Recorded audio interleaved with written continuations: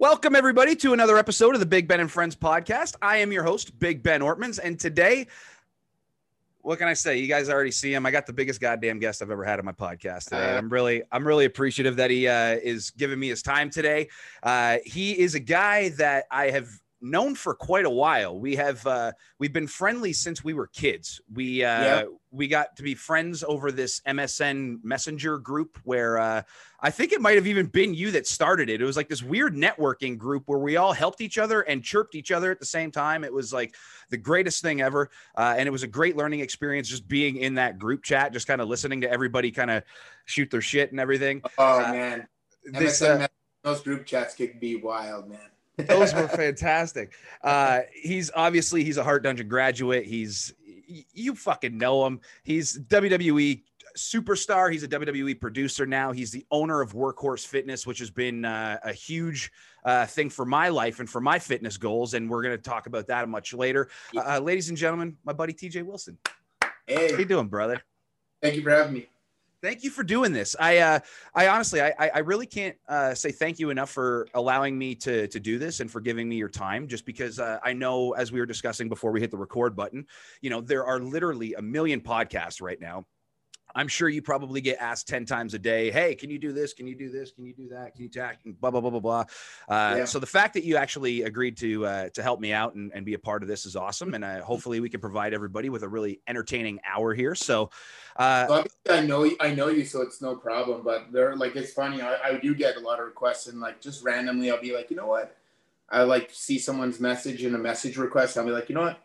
I'll do this guy's interview. And then, so I've done a few that have been fun, just completely out of the blue, completely on the fly, where it's people I don't even know. The situation's obviously different because I do know you. We've known each other for a very long time, but it just is fun. I mean, there's been a lot of these interviews over the last, I guess, 9 months.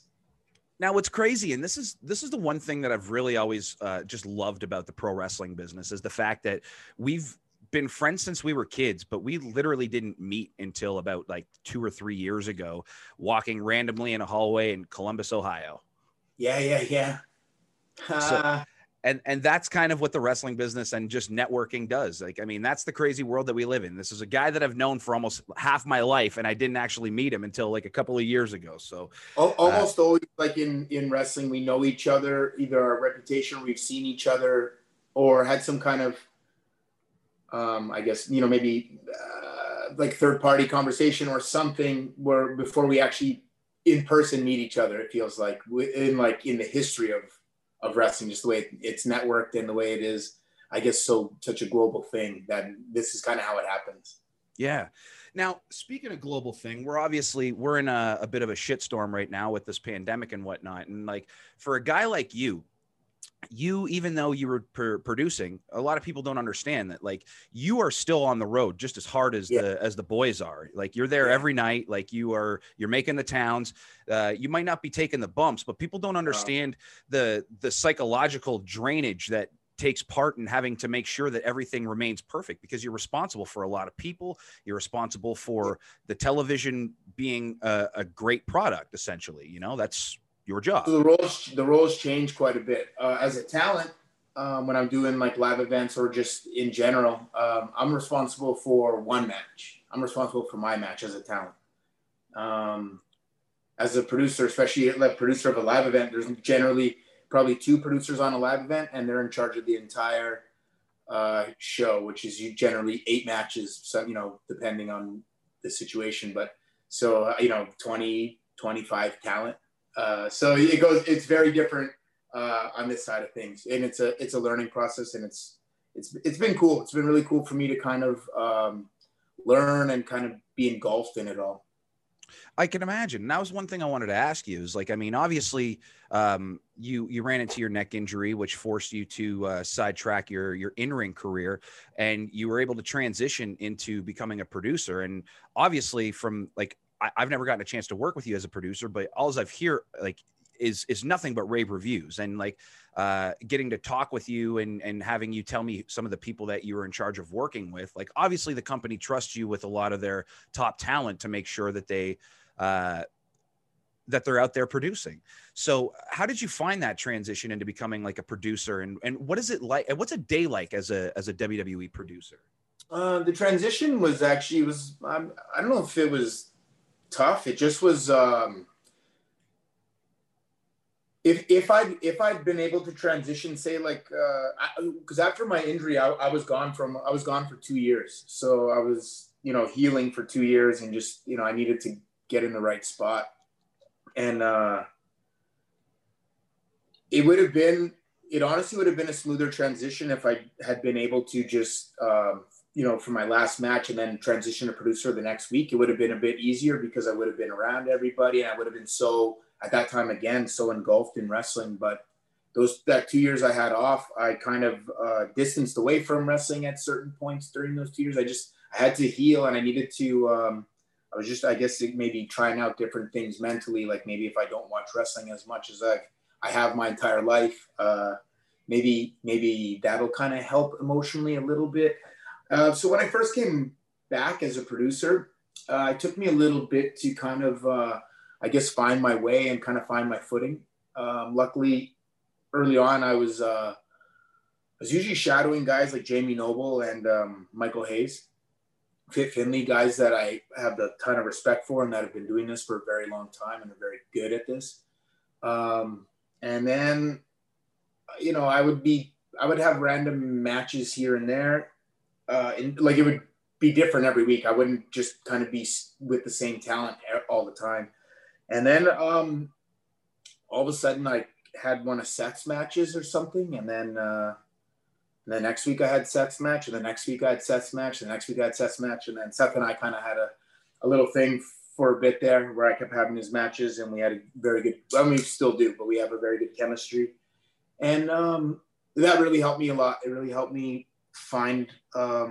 figure out exactly how I like to do. We all, it's same as wrestling. We all have a different approach to our in-ring. Same as producers. We all have a different approach to how we lay out our match, or how we kind of get our jobs accomplished. So we all have a different way of doing things. In terms of the day of a producer, normally I will, even if it's on 2 hours sleep, but I will work out before that production meeting. And generally on the road, I would try to finish that gallon of water in the morning, so that way I was done with it. And I'd be sitting in the production meeting, have to hold in, I had to go pretty bad. Anyway, that's different now that I drive and whatever. I just drive to work out. So different. It's so different, but I'm so used to it now. I go to a production meeting, and we kind of go through the show and kind of, I guess for lack of a better term, maybe kind of get my orders of what I need to accomplish in my segment or segments that night. And, I go, then I meet with talent, and we kind of collaborate, which is my favorite part of the whole process.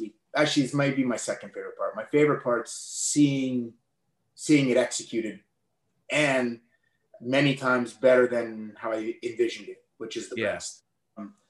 Collaborating with the talent, we put the match together, and then, I might have to circle back and go find out if things have changed, or, double check that what I have mapped out is the direction that this segment is looking for. And then it's go time. And then we're at the curtain and gorilla, and I'm pushing them out, and out they go. And no, it's cool, man. It's the very strange thing is Johnny Laurinaitis used to talk to me about being, not talk to me about it, but he would bring it up once in a while when I was a talent, that down the road he saw me being a producer, which I would always shoot down right away. And when you're an active talent, you're not thinking, you are kind of thinking of what's on that other side, but you don't really want to put too much thought in it. And I've been somebody I've realized this over these last few years, but I've always been pretty decent at living in that moment. So I do look to the future and try to have my future kind of mapped out, but I'm also good at living in the moment. Like we were talking about FCW last year on that documentary, and I loved my time at FCW, but I didn't love it only in hindsight. In hindsight, I really loved it, but in the moment, I loved it too. I knew like this was a step. Yeah, I wasn't on the main roster yet in FCW, and Mm-hmm. And I was there in the very beginning where we were training in a warehouse with canned goods everywhere. And yeah, but I loved it. I loved it. And I knew that this is where I wanted to be. And this, to get to where I eventually really want to be, this is where I have to be. And I enjoyed my time. And my point being, I'm pretty good at living in the moment. So Johnny occasionally would bring up, you know, being a producer down the road, which I would always shoot down. But then when it's out of your hands and the physical aspect of your career is over, I mean, you can cry about it, which I did do for sure, or and then you can move on and and maybe try something totally different, which is definitely not up my realm. But you know, I have 20 years of in-ring experience. Why not do what I can to help? If I help one person out, then that's cool. And then who knows what that person ends up transcending onto however many millions of people. Like, who knows? You never know. You never know the power that you might have over trying something. So anyway, now, out of curiosity, was there any other opportunities for you on the table other than production, like, or being a producer, rather, or like, no, was there any other thought? When we were talking, it was kind of like, hey, let's start here. Let's start as a producer, and we'll see if you like it, and then we'll, you know, if not, we can. I guess maybe like without it, I guess being like formal, like maybe like coach at NXT or. You know, maybe things in this kind of role. I had a lot of options in terms of, it was kind of up to me in some ways, in a lot of ways. And so since this was the first kind of thing presented to me, and I don't like failing at things. I don't think anyone does, but I mean, like, I really don't. I'm very competitive when it comes to certain things. So I'm like, even at first I was like, oh man, I feel like I'm in over my head with this producer thing. I took a lot of advice from all the producers that I worked with as a talent and that were there. Mike Rotundo, Michael Hayes, Arn Anderson, Jamie Noble again, Michael, you know, these guys just, Johnny, always good TJ Wilson sounding board. John. Now, did you feel in over your head just because of the minds that you're in there with, and maybe you just didn't feel like you were up to par? Like, was that like a something on you, or did you feel like maybe the job itself was a little scary? Because I don't think people fully understand what producers do. Like, you're on the headsets, like, while the matches is going, like, you're producing, like, there's a lot more to it than people think. And in those first 6 months or something, like I said, because I was shadowing a guy like Michael Hayes a lot of the times, or Jamie Noble. I mean, all of a sudden, you know, I'm the producer for like a Roman Reigns match or a Brock Lesnar match or Cena. And to me, there's a part of me, like Brock, for example, or Cena. You know, all three guys. I just Roman, all these guys. But how am I going to go tell Brock Lesnar what to do? in my mind, right? But then, but in my mind, I gotta crack the code of how can I kind of suggest something to this sort of a man, and I did. I had an idea that he goes for an F5, and Braun almost lands on his feet and scoops him up like Undertaker tombstone style into the power slam, and he thought it was cool. So I try to figure out, each person's different. It's a little the combination lock on a safe, and each person's a little bit different on how you get that safe open. And it's a matter of getting more safes open than don't, and and accumulating that and figuring out what's the way to figure everybody out. Because obviously, as individuals and as humans, we're all different. And then you put it under that wrestling umbrella, and we are very different people. Yeah. And now it's a matter of how do I reach? How do I I see something a certain way. Maybe it's the right way, maybe it's not. But so when Talent and I sit down and we kind of collaborate back and forth, maybe we both leave that conversation seeing that situation a little differently. Mm-hmm. And so that part's the really interesting and fun part that as similar as as similar as like every week is for us in terms of like the production meeting on Mondays at noon. I drive from my home to Tropicana Field. It's the same drive. It's the same drive back home. I'll see you guys on Friday. I'll drive Friday. Our production meeting's at 1. As much as like that's almost Groundhog Day, no 2 days in WWE are ever the same. So like that part is what's a lot of fun to me. And that's where I've grown and I've learned a lot, is literally by working with everybody pretty much across the board. Must be kind of nice though. I mean, because you were traveling all over the damn place and you're on the road so much, but now in a weird way, it's kind of like a 9-to-5 job where you get to just wake up out of your own bed and just go to work and go the hell home, which is kind of nice. Yes. So I said this recently. I don't know where, I don't like the people, because there's a good amount of us that are in Florida. Mm-hmm. So a good amount of us that haven't really flown for the last like 9 or 10 months. So some of the guys are flying every week. So and I know they're flying always in the same spot. So it's still not quite the same as it used to be, but it's at least similar. Yeah. So I don't know, man. I was saying this the other day. I don't know if I'm like petrified of going back to normal or excited for it. I don't know either. I'm in the same boat. I genuinely, I don't know. Like everything is just so up in the air that like, I don't know. Like I don't want to say scary, but it kind of is. Like, yeah. Like every workout I have now is in my garage. And then then I drive down. It was to Orlando, first to PC, then to Amway. Now I drive to St. Pete, which is about 45 minutes, 50 minutes from my house. It's so easy. And when I'm used to driving, 3 or 4 hours a night, most nights, 50 minutes one way, an hour and a half there and back is easy, man. Like so easy. Yeah. But then like there's parts of like, flying into these cities that I really like that I haven't experienced. This is the longest that I've ever gone not being home. I was home last September 2019 for a live event. And that's the last time I've been up to Calgary. Otherwise, and that's by far the longest of my whole life. Wow. That's nuts. So it's just weird. It's very weird. Oh, yeah, it is. Now, one thing I kind of wanted to ask you, and it's funny because I didn't even take this into consideration until just now, but like you must have a ton of people get in touch with you, like a lot of younger talents and whatnot, and just kind of asking you the process on like how to get eyeballs on them from the WWE, like whether it be trying to get a potential tryout, whether it be getting extra work, whether it be advice for like, what do you do when you're an extra when you're there? Just because I can vouch. It's nerve-wracking. It is the most nerve-wracking thing I always say that to people. So I was never booked as an extra, so I always try to. I don't always succeed at this, but I try to go out of my way to like make a point to like say hi to all the extras and always be overly nice to all the extras.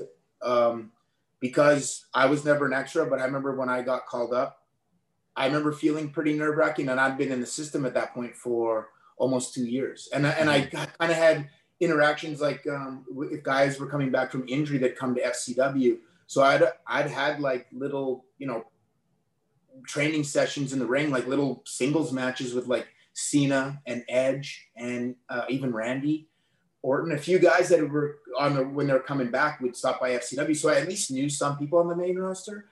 But even coming up was still nerve-wracking. Like before my debut, like my knees are shaking. And I'd been wrestling at that time. That's 2009. Been wrestling for almost 14 years, but still, like this is WWE, and to me, it was the dream, and I was so scared.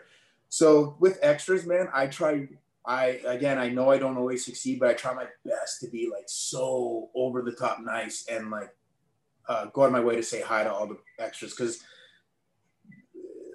sometimes it's a lose-lose situation. Like, and obviously you can vouch, you've been an actor. Like it just is like, no matter where you are, you're in the wrong spot. Like if you're in the hallway, it's the wrong spot. If you're in catering, it's the wrong spot. If you're by the ring, maybe you're supposed to be by the ring, but maybe it's like, hey, why are you down here? You should be in. And it's a lot of that. And it's a lot of like, just, try, like, it's such a funny thing, I think, from never being an extra, but seeing it, it's like you almost want to be invisible, but you also do want to stand out and hope someone sees you. And it's this, where's this middle, and how do you do it without, like, how do you get someone's attention but without pissing them off? And it's this, oh man, I It can't even is. imagine. It's definitely, it's a mind fuck. It's crazy just because like you kind of know you're like we're supposed to we're limited to these couple of areas, you know what I mean? And then you're also very strongly worded in the email, like there's some do's and don'ts, you know, and you're just like, oh yeah, and you're trying so hard to just focus on those do's and don'ts, but at the same time, like you come from a business where like, you know, when you go to the indie shows, like you say what's up to everybody, you shake everybody's hand, you say hi to everybody. And then you start to realize very quickly that you're annoying the fuck out of people when you do that while you're there, because you guys all know one another. You see each other every fucking day. So, and you're busy. You guys all have stuff to do. Like there's not really dead time there. Like No. everybody's It's always kind of that constantly doing first little stuff. bit when you first get there. You get there, you kind of, go get changed. You maybe grab a meal, and then from there, like, then once you start seeing, and now I'm on the other end of that. Now once you start seeing the producers start filing out of that meeting, you're like, all right. And I'll like for example, and this is not the craziest thing, but I remember like being in England and you're on tour, and it's the TV is always like the midway point of the tour. And so I'm at TV and I'm eating, and I'm not really thinking much. Like I'm like, okay, like I probably have a match today, but whatever. And then I remember like, boom, all of a sudden like Johnny is behind me, and he's like, hey, I got your match tonight.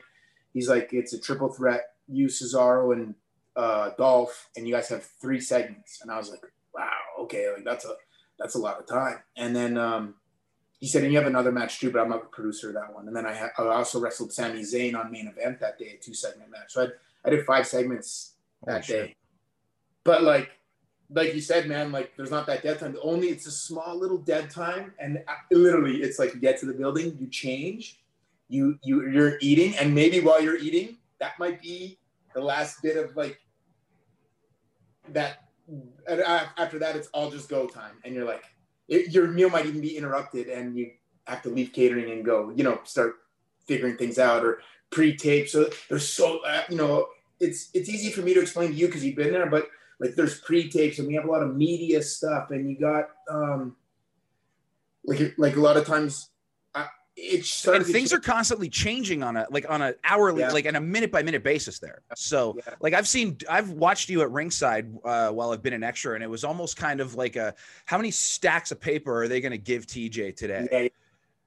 Yeah. And that just comes from like, when we're sitting in a room, like this guy has an idea, and then this guy has an idea, and then all of a sudden like time's gone, an hour's gone by, and they've had a chance to think of like, well, what if we take a little bit from that, a little bit from that? And all of a sudden, like the segment I thought I had now changes, and it's different. And it's a matter of trying to, I guess, make the each segment as perfect as possible. And that makes sense. But yeah, man, like that constant change, it's crazy, but it keeps you on your toes. There's a part of it that is at least kind of exciting too. Like a lot of times I'll like open an email, be like, hey guys, so we got to change.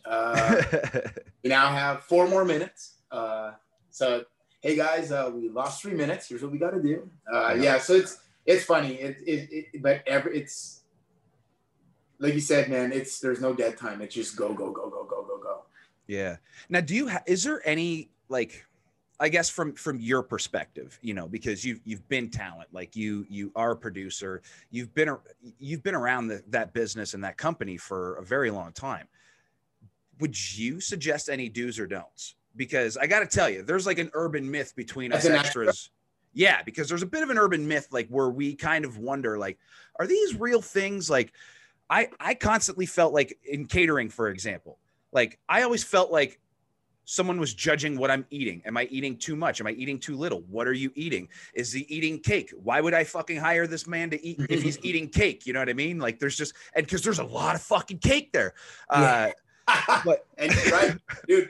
Why do we have the most elaborate desserts ever? I've rarely ever had those desserts, but they're like some crazy looking cakes. It is that dessert tray is legendary, man. Yeah. But like, what's funny? As a talent, I think I noticed more what the extras were eating than as a producer. I think because I had maybe a little bit more time to kind of hang out in catering as a talent. For sure. Once I put my match together, then I could kind of do my thing. And I always find it like when putting a match together, it's good to take a little, if you have the time to take a little break, step away from it, back to it, and see if we're all still on the same page. So like at that point, like, but it would have to be outlandish though. Like I remember seeing an extra, for example, eat like a giant piece of cake. And here's the thing. Now I understand. So say for example on the way I think I was there for this. I mean, yeah, maybe, probably.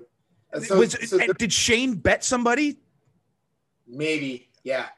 Yep, I was there for this. Holy shit, that's hilarious. So the way it used to be was Raw was Monday and then SmackDown was Tuesday. So the extras would have. Sorry, did I lose you there at all? Yeah, just the extras had their matches on Tuesday. That's the only part that we lost. Yeah. So the extras had their. Sorry, someone's calling on my gate. The extras have their match on Tuesday. So, and a lot of times the extras were notified of this. So this is the part that's interesting to me. So let's say Tuesday when the matches are done and the show's on and you know you're not booked. Say you go to catering and you eat a giant cake. No problem. I get it. You feel like your job's done. But I've seen it, and it's very random. It's very rare, but I've seen it on a Monday. I've seen a guy eat a giant piece of cake on a Monday. And I'm thinking like, dude, you got to wrestle tomorrow. And I know like, if you know much about the human body, that piece of cake's not going to change anything one way or another. If you're really shredded and you eat an entire cake, the next day you're not all of a sudden, obese. I get it. It doesn't happen just like that. But like, still, you want to kind of put forth your best. So you're putting dirty fuel in the gas tank. Yeah, and I just found it funny when I'd see, and it's very rare, but when I'd see like that rare occasion of somebody go crazy on the Monday, when I'm like thinking, man, I know, and you have a match in the day tomorrow. Yeah. So that part I always understood people eating it on Tuesdays after like when SmackDown's going on and you know for sure you're not booked. Tuesdays, I get it. Tuesdays, I'm all for it. I actually, things go back to normal. I start telling the extras, hey, like when you're done, I know you guys see that dessert, just go get it. Just eat it all because I'm not going in. So it's yours. I definitely did that in Toronto because I had lost like 35 pounds because I was really gunning for that I was gunning for that 205 live match.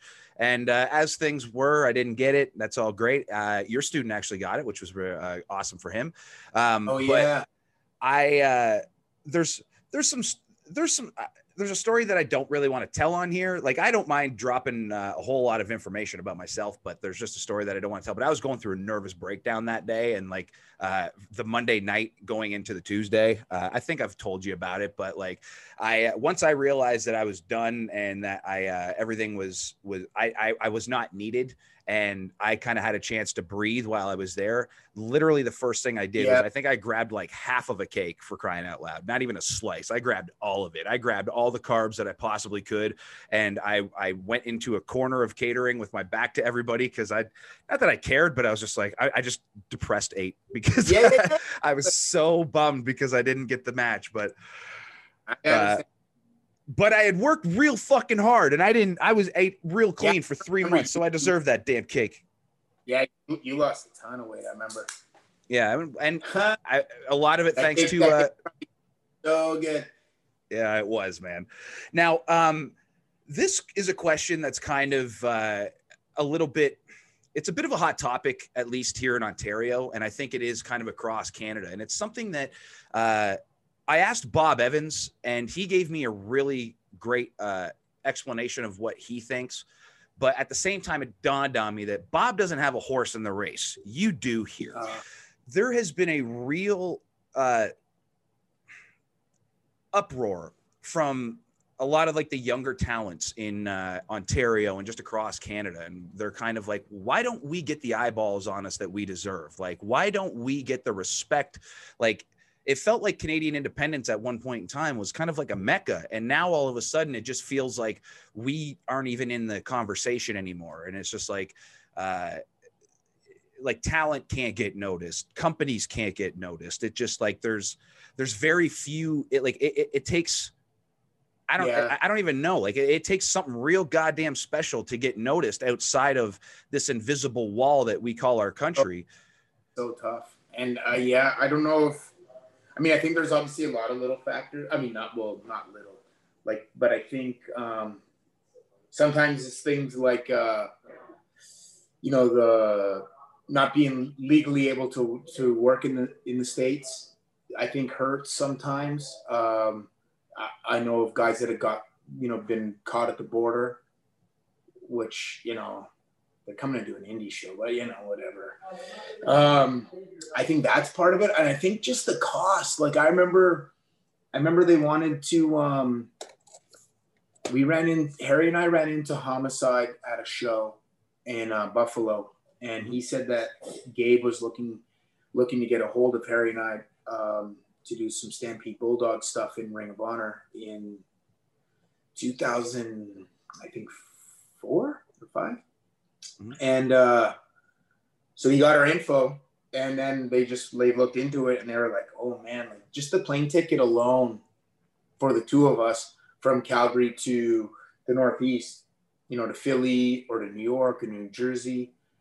Just the plane ticket alone was so expensive, on top of like having, even if like we worked for free, the plane ticket alone was just so expensive.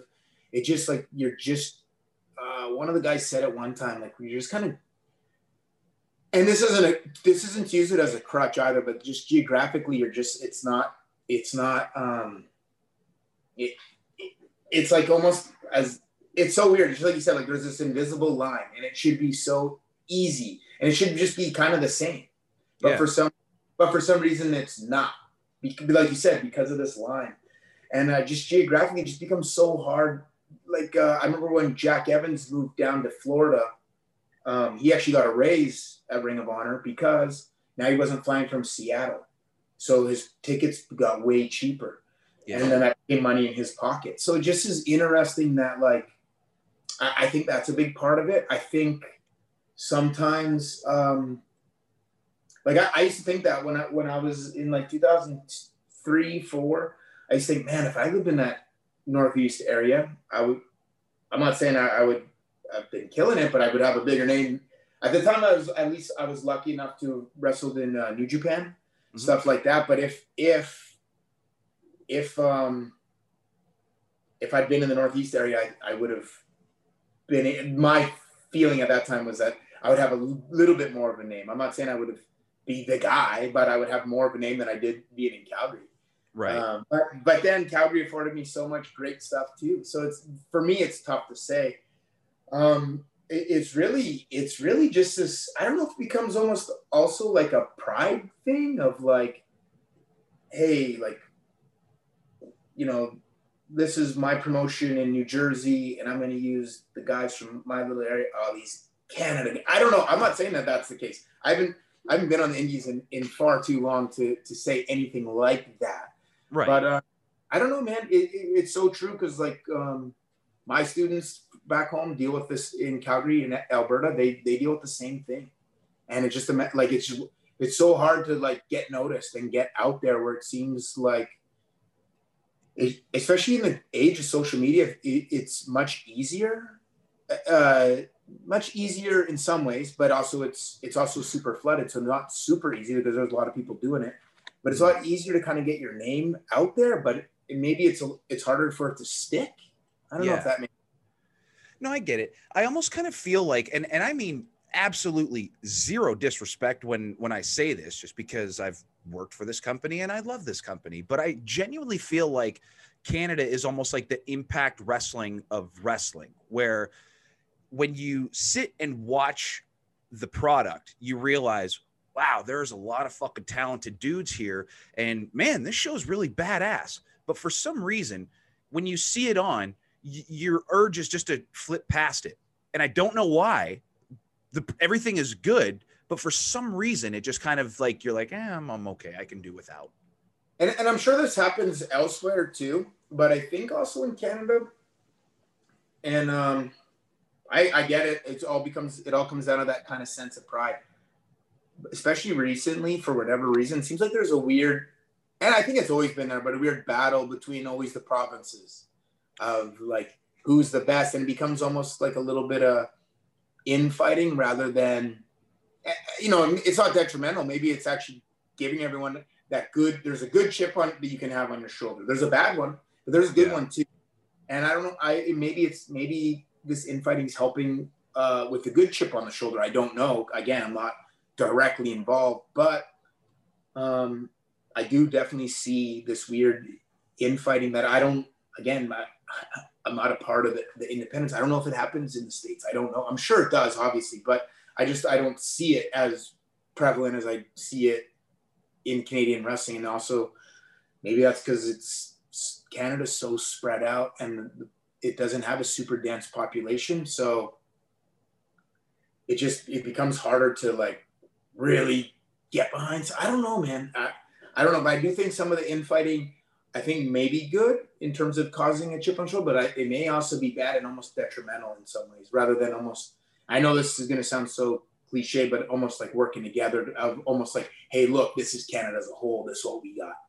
I completely agree with that 100%. And I appreciate that just because it's an outside perspective on something that's home for you, Yeah. And it's an educated perspective as well. But it's funny because I was just thinking about that this morning, where I think that's kind of what it is. Like Canada almost needs, like in the States, like there's all these companies that have really established themselves, and the wrestlers that work there they show pride in the companies that they work for. And I just don't know if that's necessarily as prevalent here. Yeah. I think you're right. And I think that's again, like, I know I just said it 4 times, but that pride, like you said, that sense of pride and like, this is where I work and I'm proud of this. And I don't know. I get that. And then, I think what it is people don't want to piss other people off. It's just because there is a lot of infighting within Canadian independent wrestling, and people don't realize that. Like, I feel like people don't want to promote certain things because it's going to piss off this promoter, and it might potentially, not give you other opportunities here. And it's I'd like asking everybody this question, because I think when we filter this down, pettiness is starting to become a lot of the filtered answer that's coming through here. Yeah. And like, for example, and this is just something real simple, but like I don't know if there still is, but there was a PWA in Ontario. Yeah. They're in the same city as me. And so I wrestled for PWA, a company in Alberta. I wrestled there for many years. And I remember like something, like in a conversation, like, oh, PWA, oh, what PWA? Oh, this one in Alberta. Oh, I thought you meant the Ontario one. No, blah, blah, blah, in Alberta. And then like someone else being like, oh, we're way better than them. And it's like, oh, well, hold on. That's cool. I get the pride. But have you ever actually watched them? No. Okay. Well, how can you have this opinion? Exactly. Now, it just is a funny sense of pride. It really is.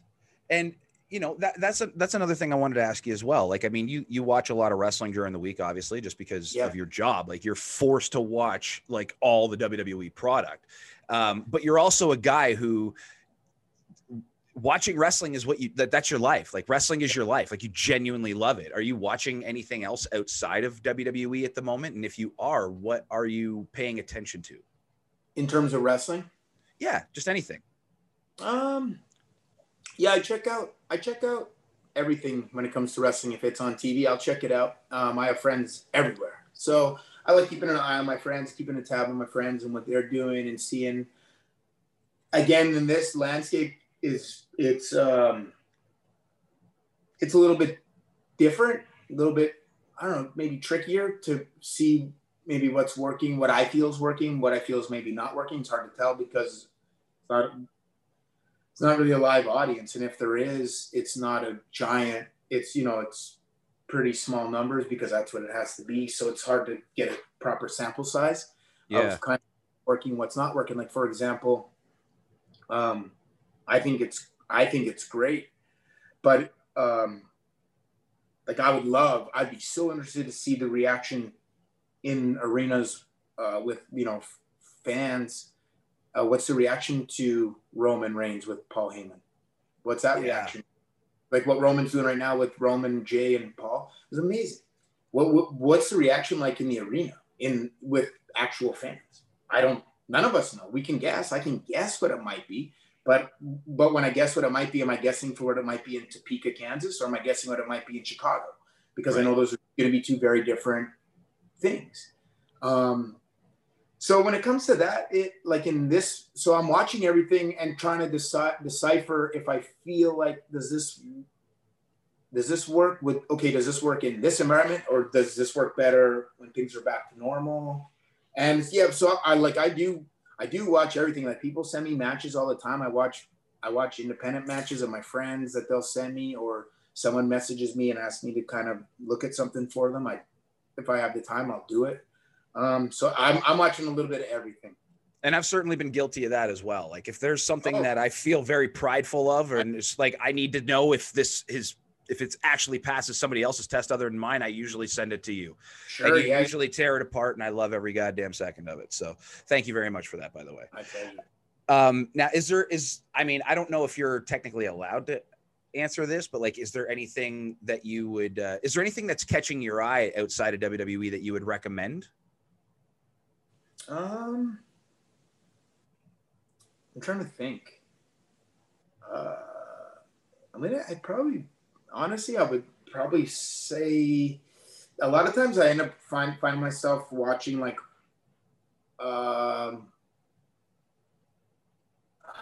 during this pandemic, I've found that, and it's not a bad thing, but you could say this about any time in my life, but definitely a lot during this pandemic, a lot of Bret Hart matches. I go back and watch a lot of 97, but that's kind of, maybe that's a part of this pandemic. That's kind of my most nostalgic time for me, I just started wrestling, and so I didn't understand the business, but I thought I was starting to understand. And so 97 is a giant pivotal year for me in terms of just like, I guess, embracing things and starting to 97 for me was that time. I've been wrestling for like 2 years, and it was that time where like every single day you're learning like giant leaps, and 97 was that for me. And as a fan, like, I love, like, obviously I'm very biased to it, but all that Heart Foundation, Canada versus America stuff. That was so good. And it's cool. It must be cool to go back and watch now, especially for you in hindsight, because you're watching it with a complete different brain at this point. Exactly. So that's why, like, going back and watching a lot of that during this has been so cool, because I'm like, oh, like, I kind of got that at the time, but 75% of that went over my head, or I didn't quite catch that little part of the storytelling. Got it this time. Oh my God, it is so much better now. So yeah, that's happened a lot. It's one of those things where it's like, it's genius while you're watching it while you're younger, but then when you get older, you can appreciate like almost like a fine whiskey. It's like with the older you get, like you kind of start to appreciate those more like kind of notes and tastes and all those little things and whatnot. You're right. But then the scary thing is kind of the flip side. Something that was so awesome in your head that you remember nostalgically, and then you watch it back and you're like, oh yeah, I'm kind of let down. So luckily, like I was, somebody tried to talk shit about Crush on me the other day, and it really broke my heart. Because he wasn't wrong. Ongoing thing. Like, I loved Crush as a kid, man. Loved him. So did I. And I always thought, this is a complete sidebar, but one of my favorite things about Crush in WWF is that he kept changing like these gimmicks, but he always just was Crush. Why? He's the only guy. Like, and at one point in time, he had face tattoos and then transitioned to no face tattoos, which was unbelievably impressive. And he great tattoo removal. He had a good in. And by the way, with the face tattoo and without the face tattoo, he's still Crush. In Demolition, he's Crush. No matter what, he's still Crush. Jailbird Crush. Even with Yokozuna Crush. Demolition Crush. Kona Crush. Dude, he's always Crush for some. Like, Repo Man is Smash, and then he's Repo Man. And, it's just funny. It's just so funny that he was, no matter what, he changed his voice. He was awesome. I always thought he was awesome, but it definitely broke. Crush was literally one of my favorite, like in that time, 92, 93. I was so enamored. I remember meeting him backstage and just seeing how big he was, like how tall he was. Yeah. And big, and I just was like, wow.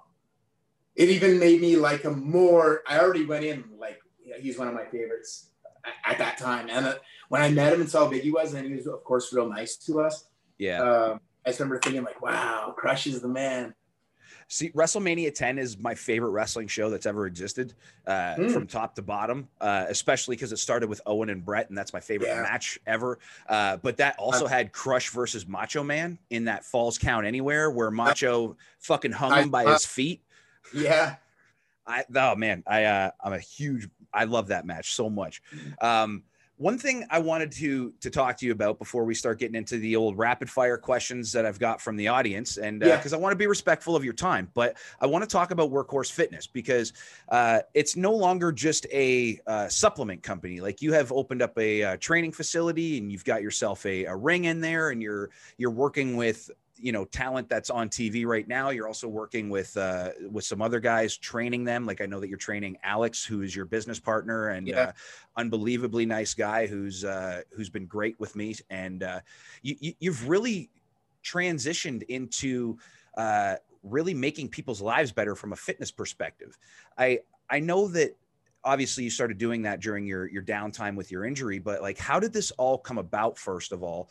And basically just tell us all about it for anybody who doesn't know, because it's been what's really helped me over these last few years. Yeah, no, that's so awesome to hear. And you've been a big supporter from the beginning, which has been cool. It started because I'd done a couple of signings and seminars, and then Alex was kind of like keeping those dates for me, and just so I would like stay ahead of it all. And then one point, I think a supplement company or something reached out and, you know, wanted to send me some stuff. I'd post about it, something like that. And then Alex was looking into that, and then he was like, well, wait a minute. He knew a guy here in Florida that ran like his own little company, and where he got I guess his ingredients and stuff from like this distribution company, and the lab that actually makes everything, all the ingredients. So then got a hold of them and talked to them and decided like, well, rather than kind of, you know, maybe be somewhat of an ambassador for someone else, why not try my own thing? And then I get to control like what ingredients are in it and what, because there's like, when I initially looked at this lab that makes everything, they kind of had like the ingredients like almost listed like A, B, C, A being the best, C still being, you know, good ingredients, but not premium. And I thought like, well, hold on. If I want to represent a company, I want a company that only has A ingredients. I don't want any B or C's. Right. And I found the best way to do that was to kind of do my own. And so that's kind of where that idea sparked from. And then it just kind of, it's been cool because there's a lot of ups and downs and kind of figuring things out and learning. Like originally, we wanted a bunch of this glycogen or some, I can't remember the name. And anyway, the first order of the pre-workouts were all clump because this it just is so, like the second it touches any kind of moisture, so the whole point of the glycogen is, I got to double check what the heck that stuff's called. But it was for like to give you a better pump, but yeah, because it would suck the water out and like give you that pump. Unfortunately, it also does that in the container. So all that original formula is all like pretty much destroyed and just like clumpy. And like all of a sudden turns into a brick. And I would almost break pieces off and eat it like candy to work out. And it worked. But I don't want to sell that to people like that. So we had to change the formula and put in some more like Himalayan pink sea salt and stuff like that. And it just was a matter of like fine tuning things. And that's been a cool process that I didn't understand before taking this on. And, you know, trying out different flavors and different BCAAs. And I wanted to combine BCAAs and EAAs, branched chain amino acids and essential amino acids. A lot of places sell both separately. I wanted to combine the two with electrolytes and sell it together. And stuff that I genuinely take my own product every day. At the moment, I'm out of BCA, so I had to order from somewhere else. Well, we just with the pandemic and a lot of our stuff, like our merch stuff, comes from New York. So the beginning of the pandemic is hard to get like a lot of new shirts and stuff made. Like we were on back order for a long time, and Yeah. So same thing. We have some BCAs coming. I believe next week, but it's not a bad problem. They sold out, which is good. But That's a great problem. It's just a matter of trying to stay ahead of it. And I didn't understand. Honestly thought like the orders would come kind of to a halt during this, but there were some months where it was our best business we'd ever done. Yeah. And I didn't expect that. And so that's been amazing. But it's been a cool process to be a part of, and I'm still nowhere near where I want to be, and I'm just learning and just still figuring it out. And it's different because it's something I'm not, but it's almost like being a producer. At first I felt a little bit in over my head, and it took time, and now I feel like I'm pretty good at it. And I think, that goes along the same lines as wrestling. I've been doing that for so long. This is a whole different ballgame. Like, yeah, I've been working out, but that doesn't mean I can create my own supplements. So this is a cool learning process and a cool thing for me to kind of sink my teeth into on the rare occasion I do have off time. For sure. And what about the training facility you got going on in there now? Like, I mean, that's it's been big on social media. I see a lot of it. Like I see Sasha going in there, I see Harry going in there. Alex is posting some real cool updates. And by the way, that he's got some damn good footwork for somebody who's doing this brand new. Yeah. It's been fun, man. We found a warehouse. It's like 20 minutes from my house. It was big enough for a WWE ring. The only problem is it was also going to store a bunch of our supplements. So I think we maybe have to get a different warehouse eventually when the lease is up. In the same facility, like I love the facility. It's so perfect for what we need. I need it a little bit bigger. That people don't realize, man, that WWE ring is a legit 20 by 20. That thing's big. And it's a beast. Takes up a lot of space. And like when they sent me the ring, they spared no expenses. I have 2 sets of steps, the actual ring steps in there. Like I have everything in there, man. It's so awesome. And it's been very cool. And I try to keep a very fun environment in there. It's not a dictatorship at all. If somebody needs a little bit of like harder training, I'll do that. But I like to keep people's minds open when we're learning. And I try to say every time we're in there, like, yo, this is like, I want you, like when we're chain wrestling, it's like, I want you guys to free flow. I don't want you guys just to like grab the arm, switch to a wrist lock, switch to a hammerlock. Like try to, like, obviously we need those fundamentals, but then on the other side of things, create. Like that place is a place to create. And so far I got that ring at the beginning of August, and in like the 4 months that I've had it, 5 months, I've seen a lot of progress in there, and I've had like you said, a good list of names come in there, and we've never left. And I told them this last 2 weeks ago when they left. I said, hey guys, just so you know, before you walk out that door, just think about this: 5 things you learned today. You didn't know when maybe you had seen them before, but you didn't know how to execute them. Yeah. Before you walk through that door. Now you're leaving that door, and now you know how to execute 5 new things. Like don't lose that. Like that's a big thing. That is. You guys walked out, and now you have 5 new tools in your toolbox, and that's a lot. Like don't look at it and think that it's small. That's not small potatoes. It's a big thing. And if you do that every time, then you leave that week with 20 things. Like that's a lot. And it is. So it's been really cool. And to see someone like this kid that I train with, that I work out with in my garage, he wanted to try it out, and he's been doing very well so far. Cameron, Cam and Alex, they wrestle each other a lot, but he's straight from scratch. And to see a guy not know how to do anything from scratch and then picking things up, and all of a sudden, like again, a couple weeks ago, all of a sudden it's like when he kind of things started to click a little bit, where he's like, oh, I can take these bumps. Yeah, they hurt, but they don't like destroy me. And once someone gets to that point, then they start like letting loose, and they start like, because he can, like, for example, like he can jump real high. And I was trying to show him a drop kick, but he is, I think, a little timid on the landing, so he doesn't want to explode. he's starting to get there now. Like now he'll, when it's all said and done, he'll be able to do like a beautiful drop kick. It's just a matter of unlocking that. And in the past few weeks, we've gotten to those stages where like they're really able to unlock something. Like Alex is a great base, so they play well off each other, and it's a matter of just having that trust and just putting in the time and putting in the reps, and they're getting there. And it was something that I've thought about before.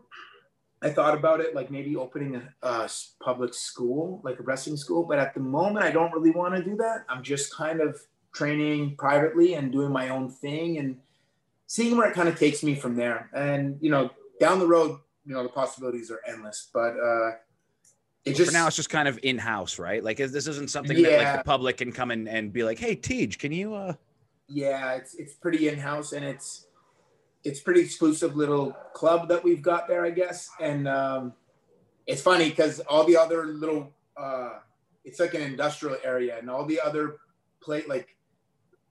every other place is running some kind of business out of there. But like, they all love coming and looking at the ring. The ring excites people, man. They love coming and it's funny.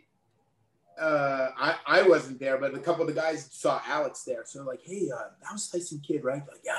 Man, can we just like, please look at that ring? Like they recognized me, but they didn't want to come talk to me. I think they were not intimidated. They just, I don't know. They just didn't come say hi to me. Want to bother you. Yeah. They waited till I left, and then they talked to Alex, and then they saw the ring and stuff. So it's cool. It's, not too many people own a WWE ring, but I do. That's pretty badass. Like and one thing I've noticed, by the way, and I wanted to say kudos for loosening up those ropes, because I have never felt a pain in my life than hitting those ropes for the first time. Jesus Christ, that was no joke, man. Those WWE ropes are no joke. That was a game changer. So I learned to wrestle on really loose ropes. Obviously, and in the dungeon where there's no ropes, but I keep them kind of loose because I just don't want to put too much strain on the ring. Yeah. Actually, I have one of the refs. Man, we have such a great system of people, but I have one of the refs who came and unloaded the truck and helped set up the ring for me. He's coming tomorrow to just kind of keep uptake on the ring and just, kind of fine tune it a little bit, tighten the cables on the bottom, tighten the ropes a little bit, and just like fine tune everything for me. And like, man, I don't know anything on how to do that. Is that Daryl? No, he was there though. Drake. Oh, okay. Daryl's awesome, man. I have nothing but good things to say about him too. He was there that day, that first day unloading the truck. There were four refs from NXT, and they were all awesome, man. And they are machines, dude. They unloaded that thing from the truck and set it up, and we're done within 2 hours. Like these four guys, and like, that's amazing. Alex and I were there, and then Addie was there, and I was like, "You guys need our help. Like, you guys, what can I do?" Like, no, we got it. And they just almost like Alex like looked at me. He's like, "Man, I want to help," and I was like, "I know, but these guys have this down to a science. Like, us trying to help them actually impedes them. So like, yeah, like it's so weird to just kind of like." But I still didn't leave, so I'm like just kind of hanging around them for 2 hours, and they're setting everything up. And you're like, "Do you guys want coffee?" I'm trying to show them that I'm a part of it, and I'm here if they need me. It just is funny, man. We have a great group of people. Yeah, Daryl actually right before the pandemic happened, because the pandemic, like everything shut down right at the beginning of March. Not even sure if you're aware of this or not, but Daryl actually got to come down to the Crossbody Pro Wrestling Academy and do a seminar. And it was incredible. Like he was coming down to do 3 hours, but he ended up doing like 6. We drew like 50 people. Like it was unbelievable. Dude, that's what happens on these seminars. Every time I've done them, I'm not sitting there looking at my watch. Okay, 10 more minutes and I'm out of here. Because you just, man, you get lost in these conversations, and in like you'll see something that sparks this, or you'll see like I did one for Create a Pro, and these 2 kids like blew me away. They're pretty young. And Jordan Oliver and Ellis Taylor, I believe. And dude, they were like, they're like, "Oh, growing up, you were our favorite." And I was like, "Oh my God, I'm in that category now." No, but they were young, and dude, they did some cool stuff I've never seen, and I've watched a lot of wrestling, but like just random stuff, like some sort of spot, and the guy goes like to roll back for that monkey flip. The guy coming off ropes dives through, but as he dives through, he actually grabs a waist lock, and like they just wild stuff I hadn't seen before, and they just like again kind of let loose and did their thing, and then our conversation went down a million paths because they did something cool that I hadn't seen before. And then they're explaining to me like who they liked growing up. And it was very cool, man. And yeah, these seminars never go just the length of time they're supposed to, in a good way, because I'm not sitting there looking at my phone being like, okay, I have 5 more minutes and I'm out of here. Can't wait. Because you just get lost in it.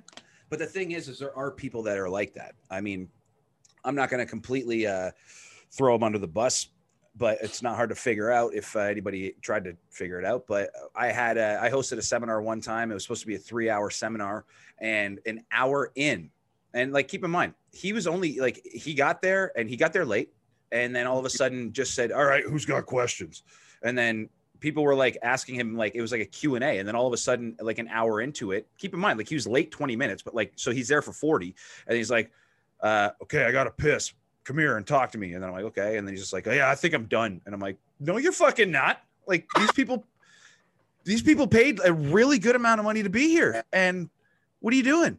And then he goes back in, does 30 minutes, and then literally says, all right, I am done. Goodbye. And bounced. Wow. So that Creator Pro one was the first one I did. Obviously, I'm very good friends with both Kurt Hawkins and Pat Buck. But Brian Myers is literally one of my best friends on this planet. Dude, I stayed at his house I did TV, and then I went to his house, and then I stayed there for a few days, and we did Creator Pro, and I did a signing at his show. Anyway, I was so nervous. And I said, dude, like, I have like anxiety about this seminar. And he said, what are you talking about? They're easy, man. You just got to be honest. He said, TJ, you're going to be fine. But I'm telling you, I woke up that morning because I was there for a few days. I woke up the morning of the seminar feeling anxious. And I was like, okay, let's see. Again, I think it was September of 2017. And I became a producer the end of June. So this is like 3 months in. I didn't really find my footing, I'd say, for the first 6 months, but even a year, man, before I really became like super efficient. But once the seminar started, I was like, oh, this is right up my alley. I'm just breaking down matches, and they handed me and it's the same as these production meetings. They handed me a pen and a paper, but I don't write stuff down. I don't know, man. It's a gift and a curse, but I have a great memory. If I see something, I just would like remember picking out like at least 2 things for every match, just like boom, being in my head, bang, and then I don't know, man, just it became so fun, and I was like, oh, these are fun. Like these aren't work; these are fun.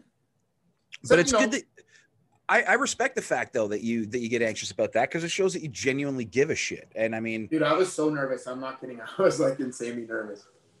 But I would rather deal with somebody who's nervous and deal with that, because then all of a sudden you've got a couple of nervous people, and then all of a sudden you realize, oh, we're just talking about some shit that we genuinely both love. Oh, okay. Exactly. And then next thing you know, awesome part, man. Then it's out the window. Yeah. So before I move on to the rapid fire questions here, one thing I got to ask: you taking bumps again? No. You managed to doing all this without having to. Yeah, I mostly just do like. Natty gets real mad at me when I get in there, but I really just do like I'll just show like little chain wrestling things, or like a technique on how to get up from something usually, or fair. I'll kind of show you how to do something up until the bump part. So I guess it'd be similar to like learning how to skydive, like going to skydiving lessons before you actually go up in the plane, and you're sitting on the ground talking about it, and it's not the real thing. That's kind of what I do. I kind of do that part. When the plane goes up, my feet are on the ground. I get that. All right. So You can answer these as quickly as you want here. I got, I think 5 or 6 questions that are from some of our audience. I just put it up like 2 hours before we started filming this. So I was going to ask a top 5, but we only got like 5 or 6. So I'll just ask them all. So the first question is from one of my students, Sarah Robert Smith. And she actually just came in with a new book and became an author, which is really cool. Oh. She wants to know, throughout your time in wrestling, traveling, matches, and meeting the people you have, what is the most memorable moment so far in your wrestling journey? Is there something that sticks out that has stayed with you all these years? There are a few things, obviously. I mean, if you do this for a long, I mean, at any level, if you do this long enough, you're going to have these kind of like cool, like it happened to me once in England.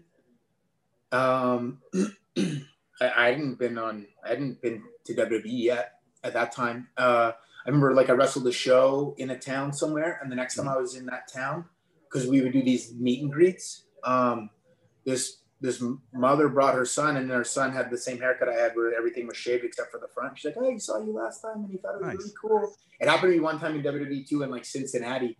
We were walking to eat, and then we walked into some fans, and then they're like, "Hey, do you recognize this haircut?" And I look, and his son has the exact same haircut as me. That's so cool. And I've been on the main roster for like 4 months at that point, or something wild. Yeah.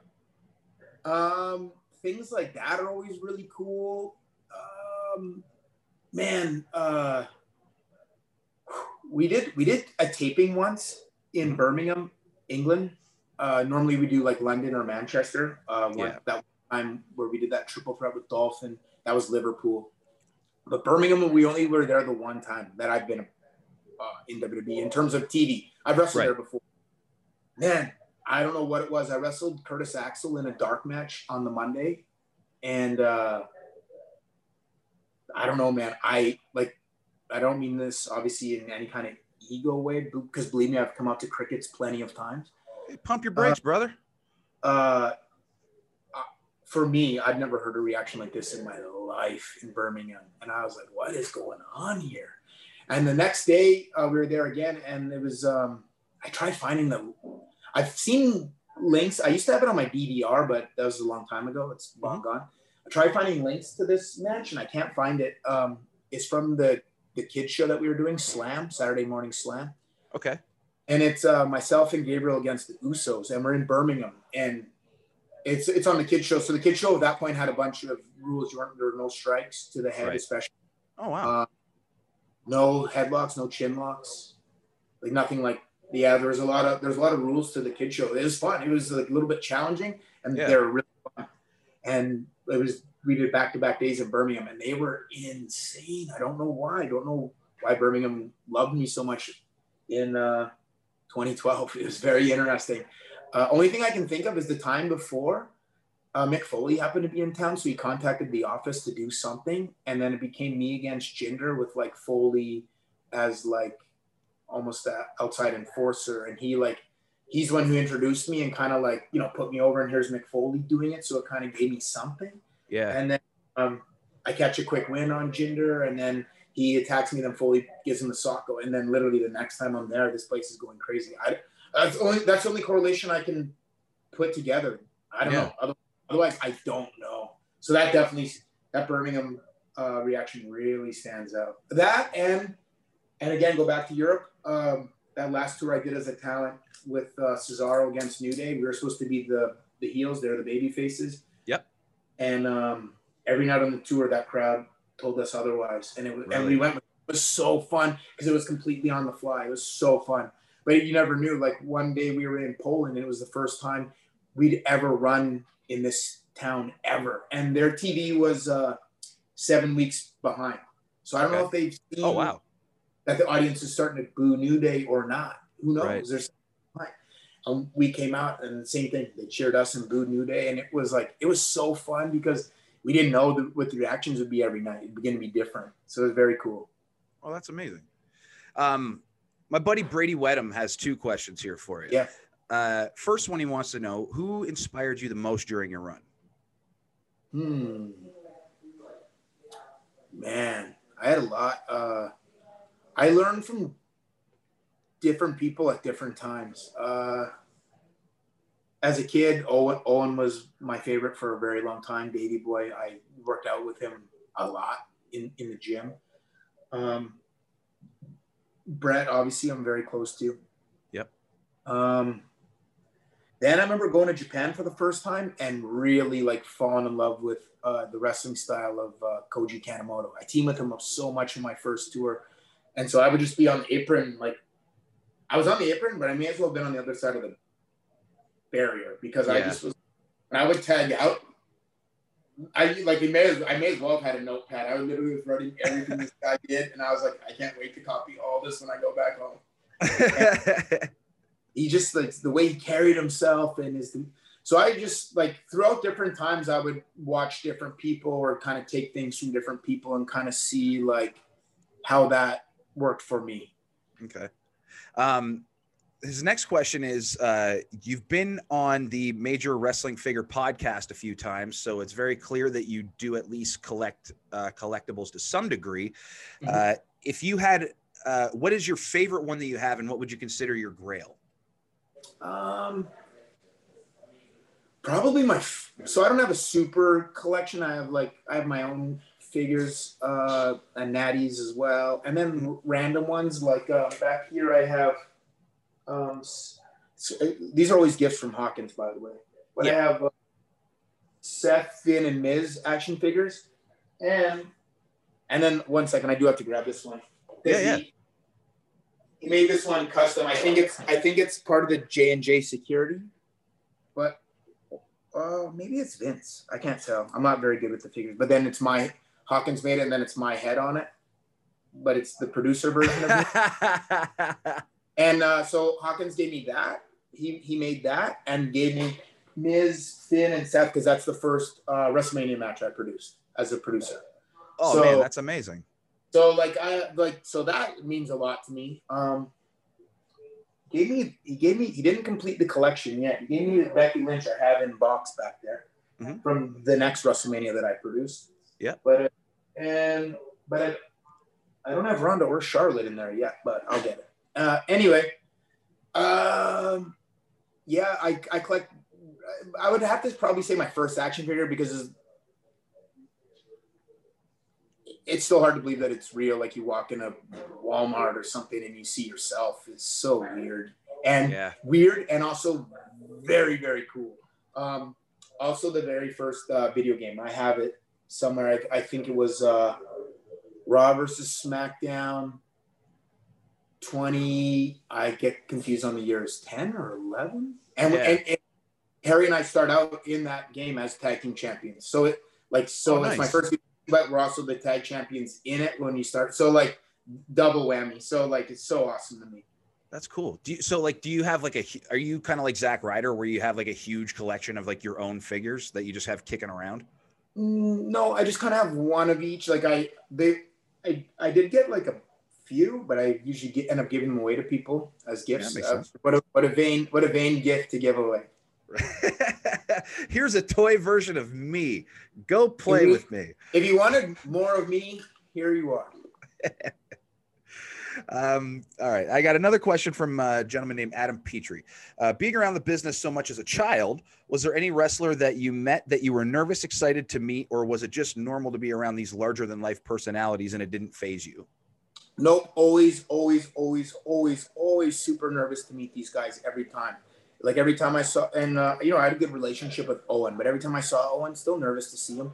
I was really nervous. Davey and I'd work out together. I'd still be nervous. Like I grew up real shy, and I think, I grew up just my mom and my two sisters, so like no male influence. And as a kid, I was very intimidated by like my friends' dads and the male figure, and man, I would ride in the car. It would just be me and Davey going to the gym, and I would like not really say a word. I would like just ask him, and then eventually, I just would ask him questions about, and I just would think of a question and be like, okay, no one says if there's not a conversation in like 5 minutes, I'll ask him this question. Yeah. See, what does he think of Shawn Michaels as a wrestler? And so dude, nervous. I was always nervous. And I remember like, when these guys, like when Cena was coming back from an injury, maybe his pec, he came and I wrestled with him at FCW. I wrestled him a couple times down there. One time we kind of had like a little practice style singles match, but like, dude, I'm nervous as hell. I was nervous. I don't know, man. It finally, like one day it clicked and I was like, okay, like I feel like these are my peers. I fit in with these guys now. And then I wasn't as nervous. I still was nervous, obviously, for my performance, but I wasn't as nervous to be around them. And then it just became normal. But yeah, man, like as a kid meeting these guys, no, it never went away. Like I remember he wrote it on one point, again, Foley, but at one point he was in charge of writing the back of all the trading cards, like what the little write-up said.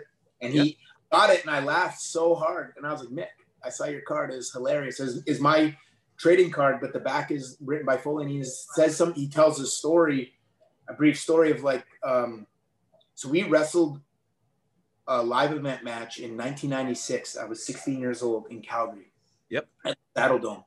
And the next year was the Canadian Stampede. And I remember like maybe JBL kind of making a joke. He's like, Harry and I were in the locker room. He's like, hey, Harry, you guys aren't on the show this time? And we're like, of course, like, no. And then I remember like Foley coming up to me and saying, hey, TJ, nice to see you again. And I was like, how the hell did this guy remember my name? I'm not Harry. Harry's Davies. Like, what? Right. And so he wrote that on the card like that. I was blown away by him remembering my name a year later. Oh, that's awesome. I'm still blown away by it. But yeah, Foley's always been so cool to me. And I'm talking like me as a 16-year-old kid. 15-year-old. I first met him on the bus going to WrestleMania 12. Really, eh?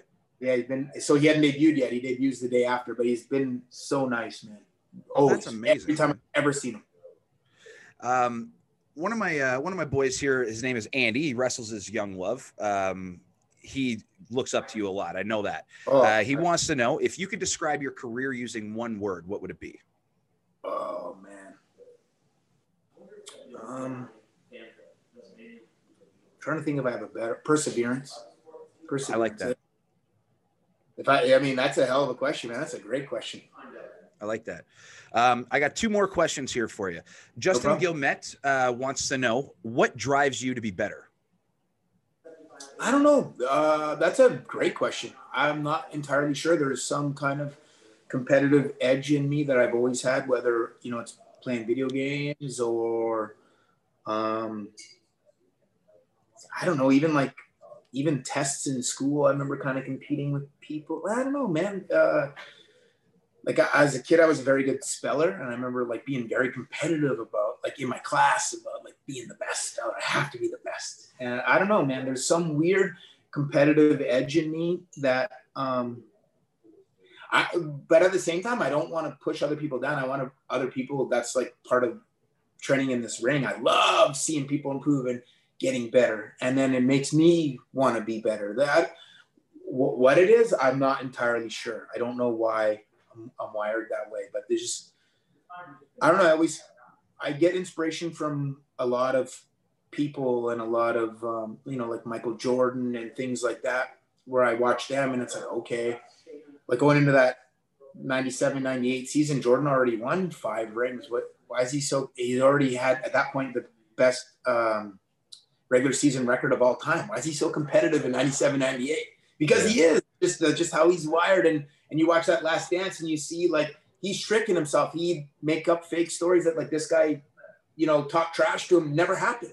But that was like, but he would use that to drive him. And I'm not saying I'm the same, not by any means, but there's some competitive edge in me that I can't turn that switch off. It still is in there, and I still want to be the best at what I do.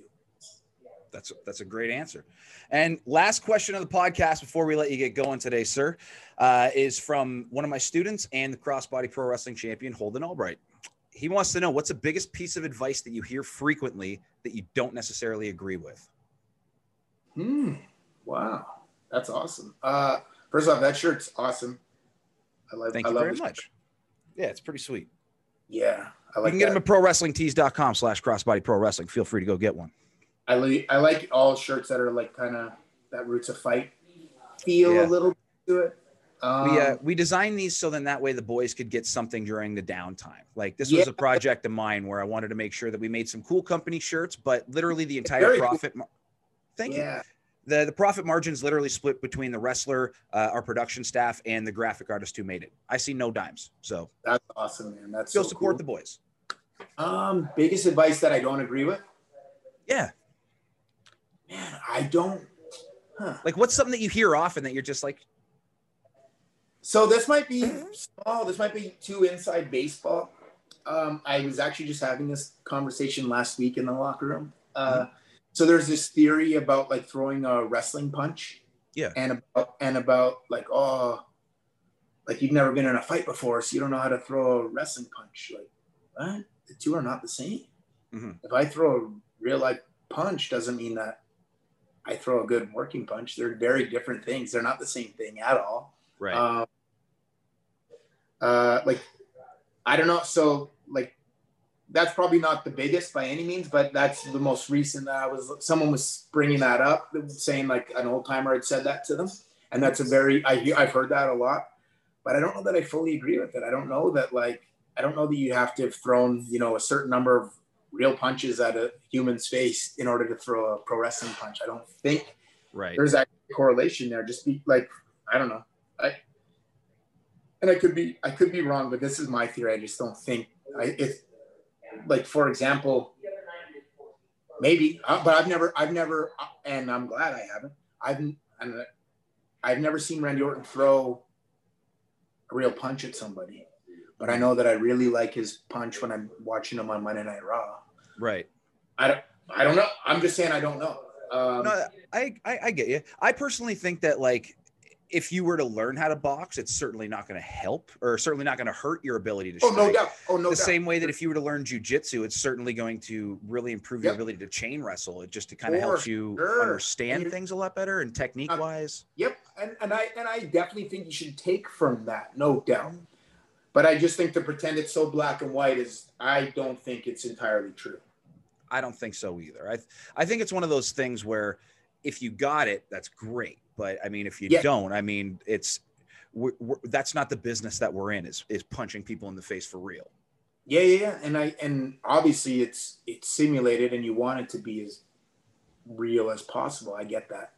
I just don't know if the two, and I don't know. I just don't 100% buy into that the two correlate together. Obviously, the better your technique is, the better your technique is. And, of course. And the more it can look like boxing or UFC, obviously the better. There's no doubt about that. 100%. Like I was such a huge fan of Bret Hart's punch, but now that I know what I know about kickboxing and actual striking, there's nothing of you wouldn't be able to throw a Bret Hart punch in a real fight. And if you did, I mean, like you're gonna fucking hurt your hand for crying out loud. Yeah. So, right, but I get it. But he was also the best the work punch I've ever seen. So yeah, you're 100% right.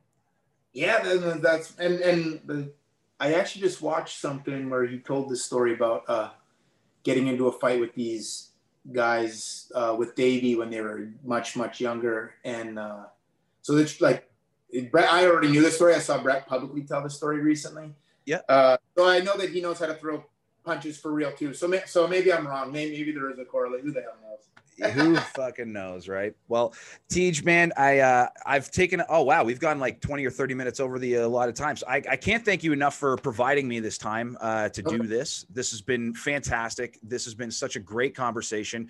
For anybody watching, you can find me on all of my social medias. My personal ones at Big Ben is Angry. I'm on Twitter, Instagram, the whole shebang. You can find the show at Big Ben AF Podcast on Twitter, Instagram, and at youtube.com/Big Ben AF Podcast. You can also find Crossbody Pro Wrestling at CBPW Academy across the board on YouTube as well. And you can also find me on my new Twitch channel that I'm going real hard at and trying to stream every day, which is twitch.tv/Big Ben is Angry. Tej, where can we find you on all your socials, and where can we find Workhorse Fitness? So my Instagram is at TJ Wilson 711. I couldn't quite get TJ Wilson was already taken. 711's my birthday. Plus it's a store everybody knows. So I figured I don't know. I should have maybe just put WWE, but I didn't. I just put 711, and then it went through, and I was like, oh, I guess this is it. My Twitter is at Wilson, and then Workhorse Fitness is at Workhorse Fitness products on Instagram. And yeah, man, it's been a great conversation. I had a lot of fun and a lot of different questions. I love when I have different questions because then I don't want to give stock answers anyway. But when it's a question out of left field, like explain my career in one word, or like I can't give you a stock answer because I don't want to do that anyway, but I can't. So I'm trying to get you to think, so then that way we can actually have a conversation. So it's not a fucking interview. Like, I mean, I at one point had a bit of a format where I'm like, hey, ding, ding, ding, ding, ding. And then I'm like, these all sound the fucking same. I like talking to my buddies. This is like the whole point is to kind of catch up and to have a conversation and drop some knowledge at the same time. And you certainly did. And don't forget, workhorsefitness.com is where you can go and order all of your Workhorse Fitness products, which I highly recommend. And TJ, thank you very much. And that's going to do it for this episode of the Big Ben and Friends podcast. And we'll see you guys next episode. I'm definitely a part of the Friends part of that. So yes, thank you so much for having me, Ben. Appreciate it. You're the man, TJ. No problem. Thank you.